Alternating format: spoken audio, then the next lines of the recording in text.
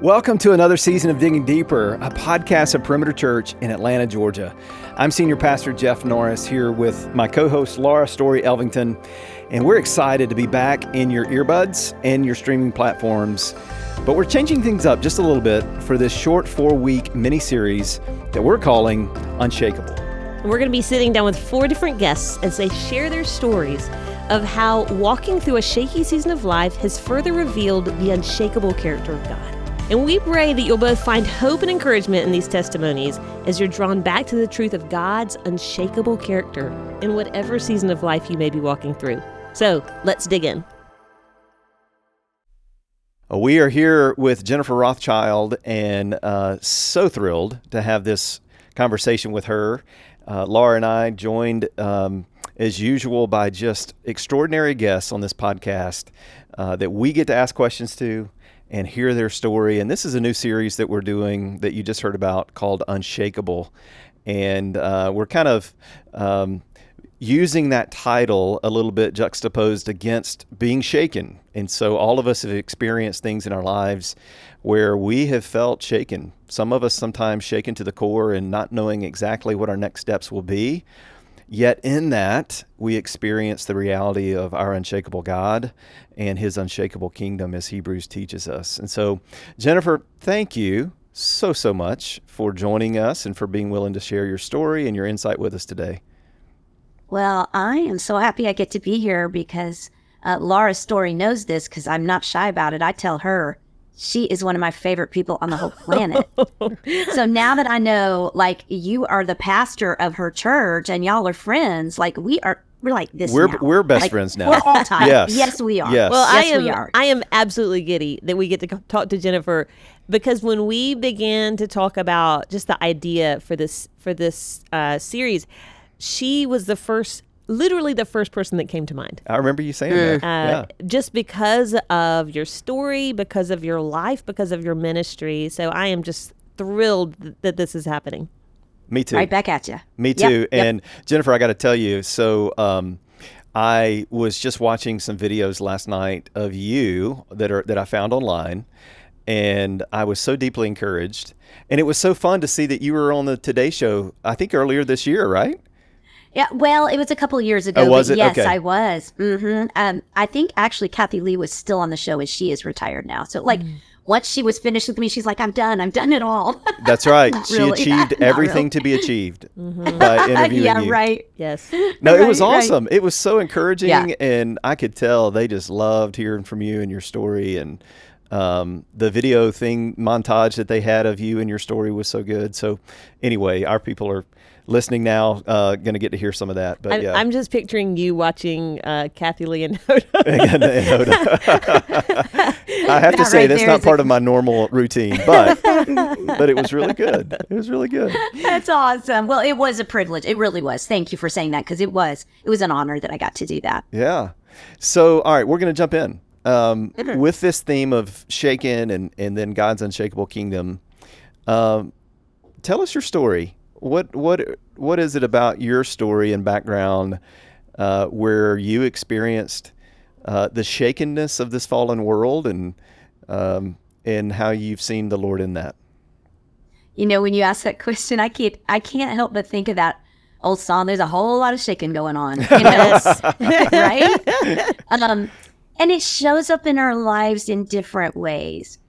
So I will tell you my initial, what hit like a 10 on the Richter scale for me was when I was 15 years old. And in fact, as I kind of share this with you, let me just say this right up front, and this will make sense in a few minutes. You know, I'm sitting here in front of a camera, thousands of miles away from y'all, and I may not be looking into the camera the whole time. And so I just want you to know, if my eyes wander, my heart is looking straight at you as we're listening to this and watching this. But there's a reason my eyes may not be looking straight into the camera. So I just want us all to get real comfy right up front with that. When I was 15, I was diagnosed with a disease in both of my eyes called retinitis pigmentosa. And this was like out of the blue. There was no family history that we were aware of. And it's interesting how it first showed up, because I was like a normal teenager doing all the things. In fact, my favorite thing was art. Like, I loved to draw.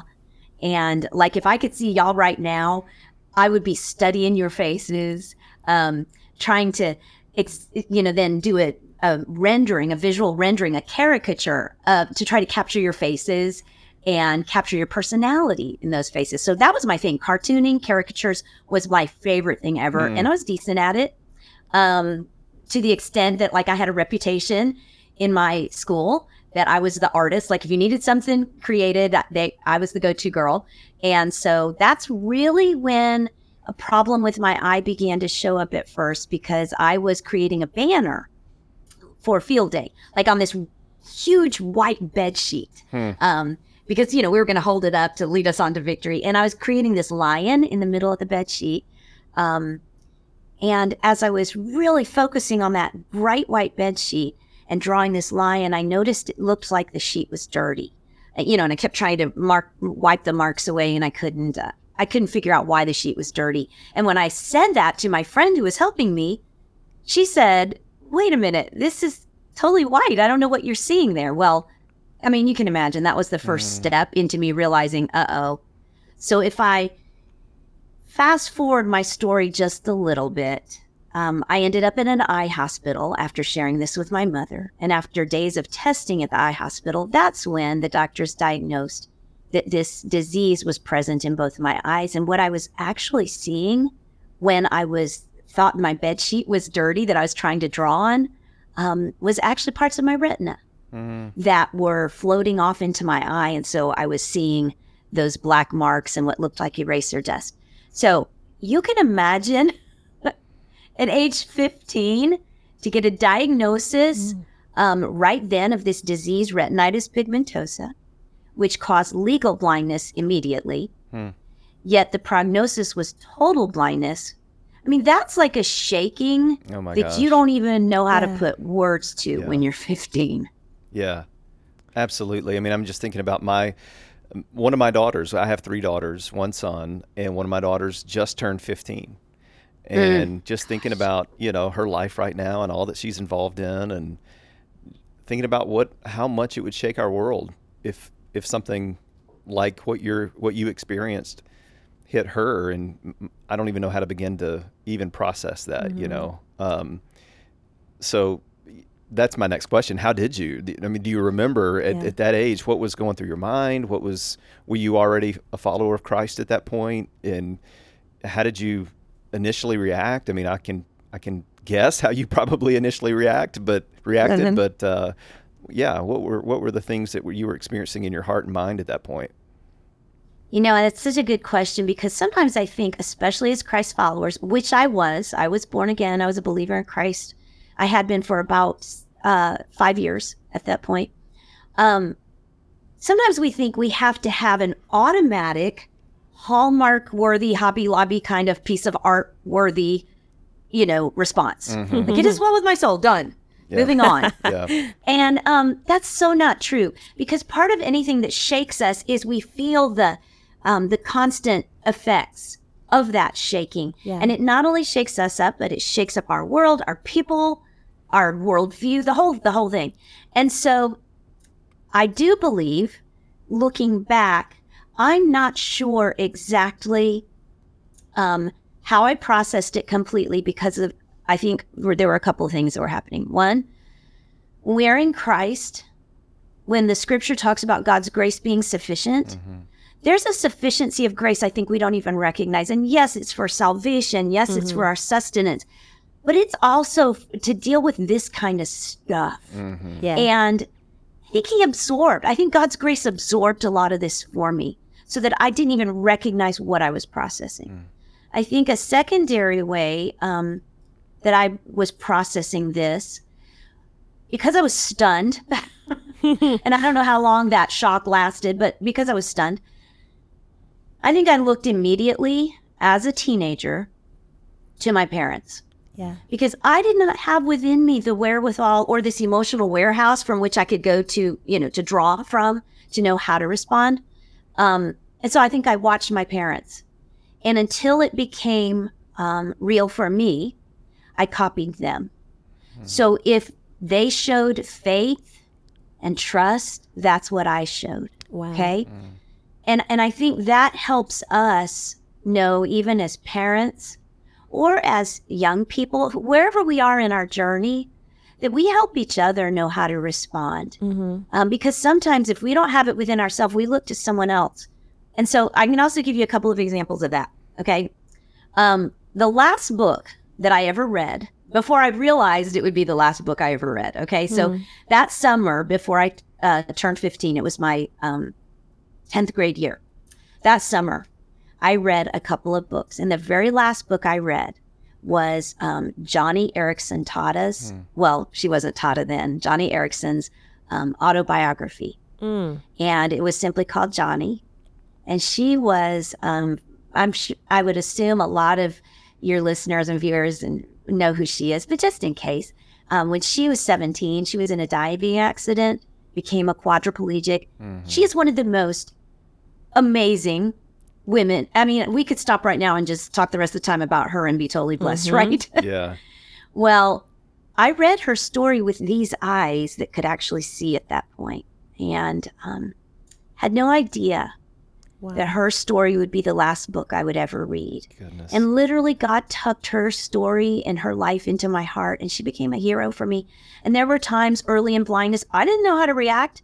And I would remember scenes from Johnny's story and I would imitate her. I mean, I think the pressure's off for us when we're in the family of God. We just follow him to the best of our ability. We have no idea how that fellowship is going to affect someone else. So I'm so thankful for that. And of course it became my own. Of course it did. And I'm so thankful through God's grace that faith and tenacity and perseverance became my own, because I did love Jesus. I really did. I loved him and I needed him.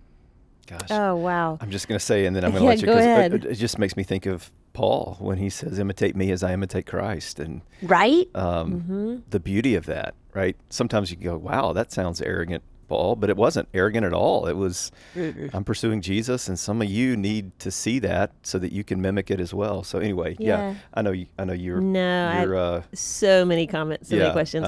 And, Jennifer, I've told you this before, but you and Johnny, the two of you guys have been such heroes and examples to my husband and I as we've walked through his limitations and disability. And so how that's just so beautiful to hear. So high school, what happened next? Because I'm like on the edge of my seat wanting to tell people about how God is using you now and using your story now, but fill in the gaps from then till now.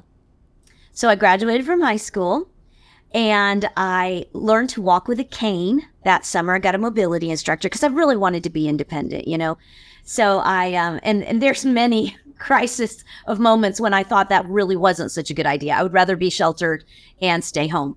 But I'm so thankful for my mother's faith and tenacity that she said, you chose to go to college, so let's go to college. You can do this. And I literally did. I went away from my home to Palm Beach Atlantic University there in West Palm Beach, Florida, where I was a freshman. And that is where, my friends, I met this guy. And this guy is a very big part of my story because I didn't think I was going to stay at college, honestly. I had a really, and I probably still do, have kind of a little bit of an attitude. And I remember when I got out of the car at this dormitory, Northwood dorm, I flipped out my cane, with this just enough attitude, because I literally thought, I'm only going to stay here 2 weeks just to prove to my mother that I tried so she will let me come home. Well, it was in the first 2 weeks I met this guy. And I remember calling my mom within the first 2 weeks and saying, Mom, I met this guy named Philip Rothschild. Please don't ever make me come home from college again. And I didn't. So if you missed my name, it is Jennifer Rothschild now, because I did marry that boy after we graduated from college. And I share that with you because he is such a big part of my story. God can do anything with our stories, whether we're single or married. But God used Phil in my life to help shape so much of what God has done with my story, because here I was totally blind and couldn't see to drive a car. I was into music at the time, and I was writing songs and singing all over the state of Florida. And it was back early in the days when people were starting to lead worship. So I'd sit at the piano or stand at the keyboard and lead worship at our churches. And but Phil had such a vision and more confidence in me than I ever have had in myself. And he kept making a way to help open doors. Well, they were really God who was opening the doors. He just helped make a way to walk through those doors, Phil did. And so now if you fast forward through our story from the time we married to now, yes, the Lord has opened up doors of ministry through writing books and Bible studies and sharing in conferences. And it's just my joy to be able to truly give to others what God has given me. And it really has been, honestly, through his word. I absolutely, I can do a lot of things without the Lord. I'm just going to be honest. I can. We all can, right? Yeah. We can pull it off for a while. There is absolutely no way that I can do blindness without God and without his word. And really, that's just a reflection of everything else that would finally fall apart too, because life can be shaky. The ground we walk on shakes when we don't expect it. And if I do not have the stability of the Lord and the word, I will be, just 10 seconds away from a total meltdown. Wow. Yeah. Wow. Hey, Laura, tell her what you told me before she came on about her teaching and you sitting under it. Yeah, I was just saying that I can't think of any woman who I've sat under their teaching as much as I've sat under your Bible teaching. And it has been the greatest blessing. And for those listening who haven't done one of Jennifer's studies, she's a Bible study writer with Lifeway and just incredible studies. But kind of along those lines, what are the specific truths? And you've already mentioned some, but what are the specific truths that have kept you hopeful, that have kept you... actually, let me go back a little bit. Before I think about the truths that have kept you hopeful and joyful, even now, what are the temptations to believe about yourself, about God's plan, about blindness, and then what are the truths that you use to combat those lies? That's a good question that probably when we're finished talking, I will have a great answer for. Because I can tell I need to ponder it more, but I will tell you this: temptation, easy, comes to my mind emotionally very quickly. The temptation to believe that I am a burden, blindness is a burden, that it walks into the room before me and identifies me, that it brands me as something lesser or more complicated for all my relationships. And so that is I call it a temptation because it's so real. Yeah. And some, if I share that with people who love me, they say, that is not true. Yet the feelings are true. Yeah. And I guess I want to be very clear about that with all of us who are being honest with each other. It is complicated to be blind, and it complicates other people's lives. Does that mean it's a burden? No, that's where the temptation to believe the lie comes in. And it's interesting as I share that one of the things that helped me is Johnny Erickson Tata one time sharing how she asked someone to open a door for her, because she's in a wheelchair. And she said that's one of the ways she combats that feeling like a burden is realizing I'm actually giving this person who's helping me a chance to feel esteemed. That they are esteemed by helping someone who needs help. That has helped me a lot. Now, the truth with which I combat that kind of temptation, which is probably my most constant temptation, is a twofold truth. It's the truth that I need to humble myself in the sight of the Lord. Because sometimes when I feel like a burden to others, it's really just an inverted pride that is showing up. And so to humble myself before the Lord is saying, you know what, Lord? Because you have allowed this in my life, I will embrace that which I cannot avoid. I will humble myself before you, and I will see that this thorn that you have allowed, that you haven't removed, is for my good and someone else's good. Okay? So I humble myself and I receive it one more time. And I not only receive it, but I receive everything that comes with it, which means the temptation to feel like I'm a burden when really I'm not. I'm not, because you don't create burdens. You're the burden bearer, not the burden giver. Okay? So that's one way I fight that temptation, is through humility. The second is through kind of what I've learned from Johnny is, and I don't really necessarily have a scripture at the moment for this, but it's that truth that I am called to give. And so whatever the generosity of giving looks like as other people are helping me, I'm going to have the humility to receive that and give. So I may feel like I am needing more than I'm giving, but I know in the spiritual economy, the Lord is using this to give to someone else. Yeah. So I need to chill out, humble myself, and just let that happen. Oh, that's so good.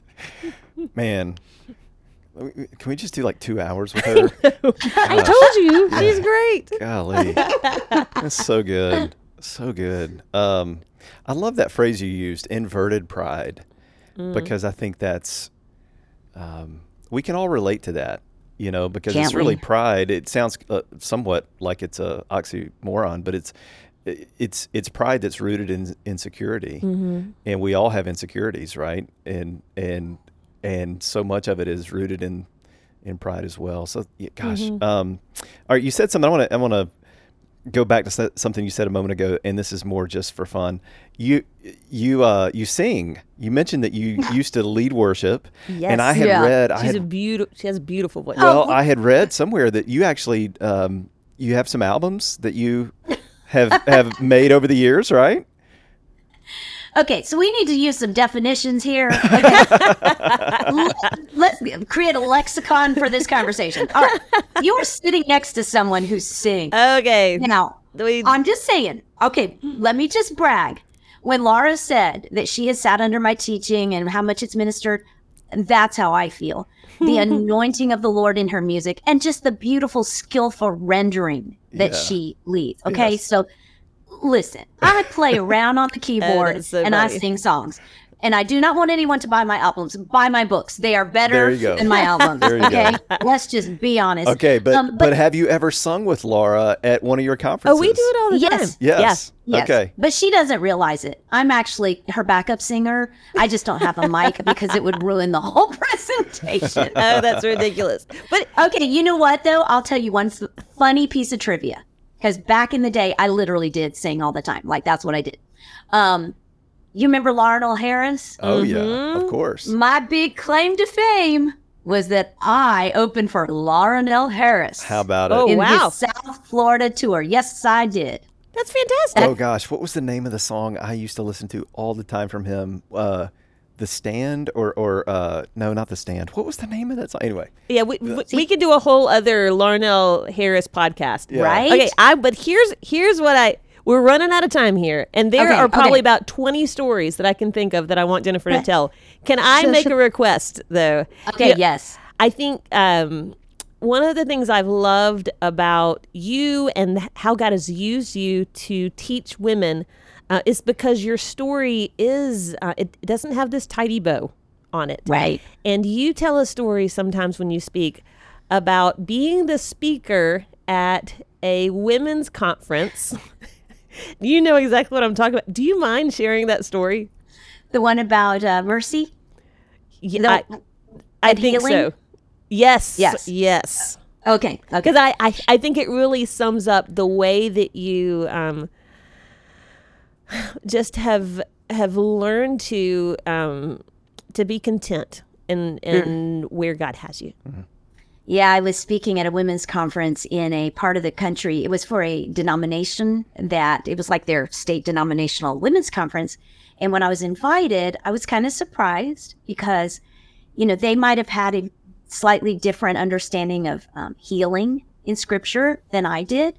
There are some people who interpret scripture that if you have enough faith, Yeah. you will be healed, right? Well, here I am blind. It's like poster child for God doesn't always heal. But anyway, it was very cool. They invited me. So I get there, and the first night I share a lot of my story about blindness and that God has made it well with my soul, even though it's not well with my circumstances, right? So I sit down, and the woman in charge stands up, and she says a couple of little things that I thought maybe she didn't like what I said. Okay, there were a couple little things, but I thought, honestly, I'm just being insecure. Every woman listening to this understands. Like, we can take things way too personally. And I thought, okay, it's just me, chill out. So next morning, I show up to speak, and I shared from Daniel 3, where, there's these, the Hebrew children, Shadrach, Meshach, Abednego, they're thrown into the fiery furnace, and God does not deliver them from that fire, but he delivers them through that fire. So that's what I shared. I sat down. Lady in charge gets up, and she's like, I could tell she really did not like what I was talking about. And it was obvious then. Well, it was obvious to my friend Karen, who was traveling with me. And so we had a break. And during this break, I said to Karen, I'm a little nervous because I'm about to teach out of 2 Corinthians 12. And that's a passage that features this thorn in the flesh that Paul had. Yeah. It's the thorn that God didn't remove, And I said, sister in charge is not going to like this. I just know she's not going to like it. And so we prayed about it. It's time for me to get up and speak. And I'm like, I just knew. Anyway, so I get up and I talk about life with thorns and that God doesn't always heal, but he always gives sufficient grace. And so I sit down, and when I do, this lady who is in charge gets up, and this time it was not subtle at all. She literally said, every woman in this room deserves to be healed. If you believe you deserve to be healed, stand to your feet and show God you believe you deserve to be healed. Well, women they have broken hearts and families and bodies, and they're standing because they do long to be healed. All right. And I'm not judging them.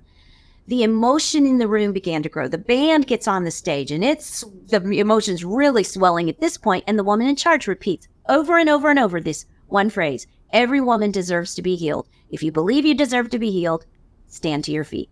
Well, Karen and I are sitting on the front row, and I say to Karen, like a ventriloquist, because I don't know who's watching, Karen, is everyone standing?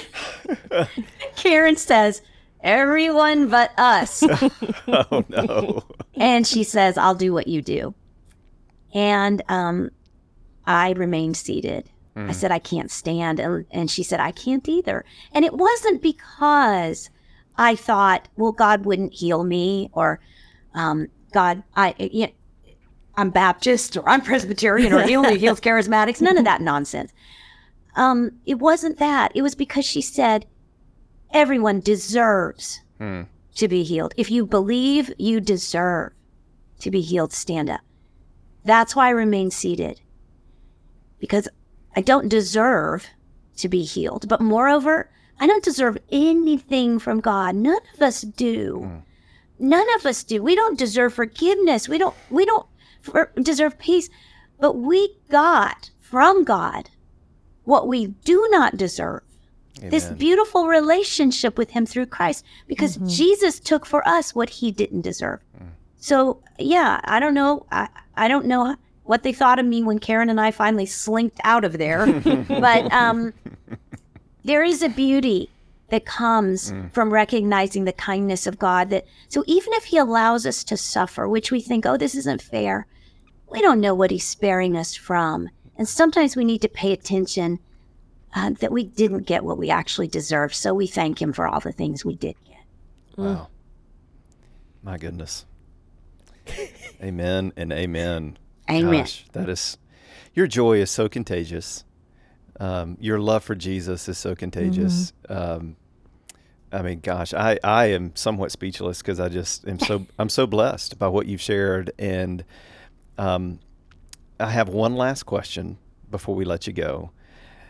I want you to speak directly to, and by the way, let me say thanks for staying seated in that situation. I think, because I think the way you just worded that is what so many listening even need to hear, because the teaching, I'll just go on a little bit of a soapbox here, the teaching that if we have enough faith, we can be healed of anything, and it's all contingent upon our faith, is erroneous at best, and it's detrimental at worst. And Amen. it teaches us that it's not really about God's grace; it's about our faith, which the Bible doesn't teach at all. And He will heal all of us at some point, either on this side of heaven or once we're in glory. And so, anyway, I appreciate your testimony in that. Speak directly to those who are in the throes of something that has shaken them to the core right now. You know, it may not be I'm 15 and I've experienced blindness for the rest of my life now, but something similar, and their world is just turned upside down. What are some words of encouragement and truth that you would have for them? I think sometimes when things come into our life that shake us, like Laura was sharing about Martin, and there's so many of us listening right now. We got our things. We've all got our things. And when it comes into our life, we think, okay, this is it. I'm not going to survive. So I'm going to give you a couple of phrases to remember. Sometimes we think that what shakes us is going to break us. But I believe God allows what shakes us to actually shape us. So we need to be patient with the process and let that shaking that is occurring in our lives be used by the hand of God to shape us into the person that He's created us to be. I think of my life with blindness, and I think with my independent streak, and I got a little sassiness to me, and I got all this stuff that could so destroy me. And blindness has been a constant buffeting agent in my life that He has used to shape me and in many ways protect me from myself. So look at what God is allowing in your life to shake you, and recognize it's not going to break you. It's there for a greater purpose, which is to shape you. And then the other thing I guess I've learned the hard way, and I would really lovingly challenge you to do, is to take your eyes off you. Because when it's all about us, we're going to suffer harder. I tell my children, selfish people suffer harder. But if we can take our eyes off of ourselves and put our eyes on Jesus, who, for the joy that was set before Him, endured His cross without whining and complaining. It was for the joy set before Him, even though He didn't like all the parts that went with it. If we can do that, if we consider Him, as Hebrews 12 says, then we do not lose heart. But if we're only considering ourselves, this isn't what I wanted, this isn't how I thought it should be, then what does shake us will break us, and we'll become selfish and bitter. But if we keep our eyes on Jesus, then that hard thing will shape us into the image of Christ. And the less we are all about us, the happier we're going to be. Gosh, I'll tell you what I selfishly want. I selfishly hope that for my wife Rachel and I, that we get to cross paths with you and Phil at some point, and get to hang with you in person and have a long dinner and just listen and fellowship, because in 36 minutes here you have blessed my socks off. So thank you so much. Thank you so much, Jennifer. We're just so grateful. Guys. Love you too. Yep. Love you. So thank you so much. Told you she was so great. My goodness. I'll tell you, so when she teaches she teaches on so many different subjects, but she has a talk that she gives on Isaiah 6, and it talks about this whole idea of shaken, an unshakable God, all of this. She talks about Isaiah being in the temple and experiencing the shaking. And one of the things that she says is Isaiah is not experiencing shakiness because he's in the wrong place. He's experiencing it because he's in the right place. Wow. And it just is such a reminder to us that sometimes following the Lord, like even with her story of being the only person not standing and experiencing that, embarrassment, shame, whatever it is, it was because she was standing upon the promises of God. I've always loved what she shared and how she shares it. What a profound insight that is, that we often think that when we're in the presence of the Lord, like Isaiah was, that everything becomes unshaken in the sense of that, everything just settles. But just that thought of in the presence of the Lord is actually when things kind of shake, in the sense of, wow, we're in the presence of glory, and he's doing something that we're not fully able to see at the time and in the moment. And it can be terrifying. I mean, Isaiah was terrified in that moment in Isaiah 6. So, man, what I mean, that was one of those where I looked down at our clock, and we always try to do 30 to 35 minutes with our guests. And it said 36 minutes, and I thought it had been like 10 minutes. and I wanted to just keep going and keep hearing her stories and her insight. But we can't, because we have so many more great stories. Yeah. And I am so excited about just the direction of this season of podcasts. I just think, I know that I have been blessed with this time with Jennifer, and I know the stories to come will bless us and others even more. Absolutely. And I love chasing this theme of unshakable in just the way that this is framed, which, by the way, total credit to you for coming up with this concept, because I love it, of talking to people about when they have felt shaken, when they've experienced the shakenness of the brokenness of the world around us, in us and around us, and how we see the unshakable reality of the kingdom of God in that. I love it. I love chasing that. So anyway, stick with us. We'll be coming with more episodes, and the next one you'll love to hear from. We're going to be talking with Jeff and Katie Francoeur. So join us for episode 2 of Unshakable.